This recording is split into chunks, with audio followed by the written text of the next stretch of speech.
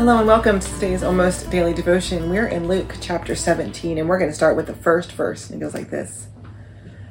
Jesus said to his disciples, "Things that cause people to trip and fall into sin must happen, but how terrible it is for the person through whom they happen. It would be better for them to be thrown into a lake with a large stone hung around their necks than to cause one of these little ones to trip and fall into sin. Watch yourself. If your brother or sister sins, warn them to stop.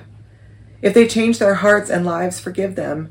Even if someone sins against you 7 times in one day and returns to you 7 times and says, 'I am changing my ways,' you must forgive that person."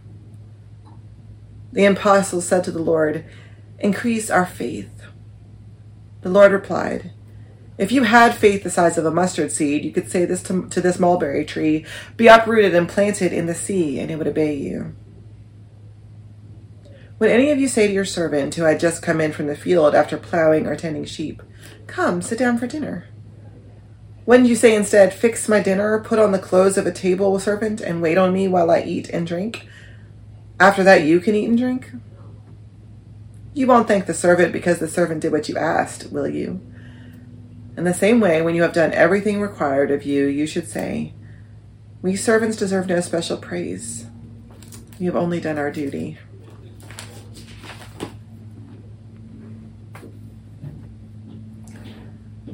This is a challenging passage. It seems harsh. We don't like harsh Jesus. We like Buddy Christ. We like, from Dogma, Buddy Christ, Buddy Jesus, the statue who's pointing his fingers at us and winking. We like that Jesus. We like what a friend I have in Jesus. We like healing lepers, Jesus. We got a big problem with Jesus who calls us on our stuff, who calls us to account, who calls us on and says, "Stop." I don't know if you've ever been on the other side of a come to Jesus meeting, which I have done. I have been on both sides of a come to Jesus meeting.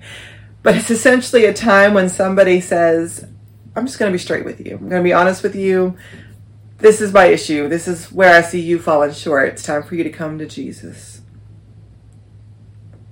And I think all of us at times need a little dose of reality from Jesus, which is that we don't get bonus points for doing what we're supposed to do.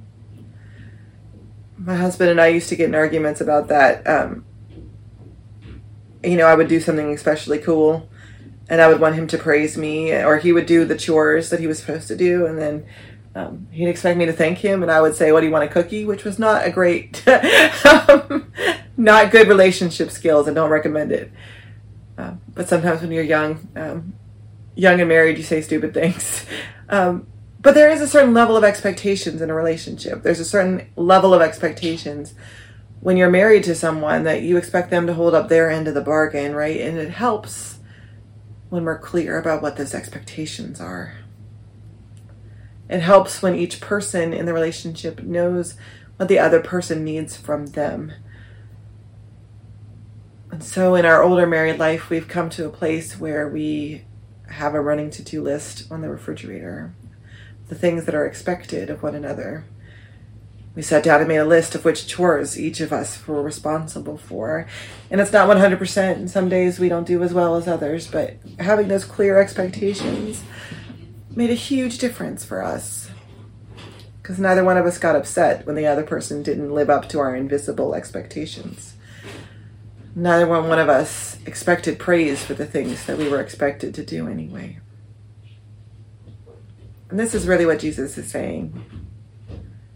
It's that we're expected to serve God. We're expected to show up. We're expected to be present in God's ministry in the world.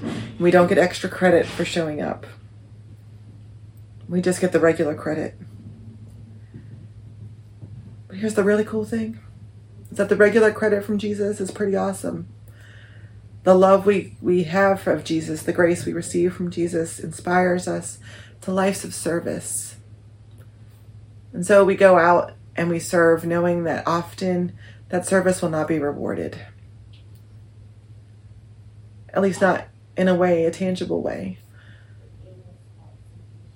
but we go out in service because that is what Jesus does and Jesus expects from us to do. And the reward we receive from that is a greater awareness of God's grace, God's mercy in our lives. Because each time we extend a hand, each time we help, each time we love another person, we get better at it. We experience more of it. We become a better channel of God's love in the world. And so when we restore other people to community, when we extend that hand, when we offer God's grace, that is the least that we can do. And so every day we can practice being a little bit better at it. Because that is the expectations that Jesus has made clear to us. Maybe this is your come to Jesus moment. Maybe you're not ready to receive God's grace, but either way, we know what a life of faith means and what's expected. You just got to be brave enough and strong enough to go out and live it. God bless.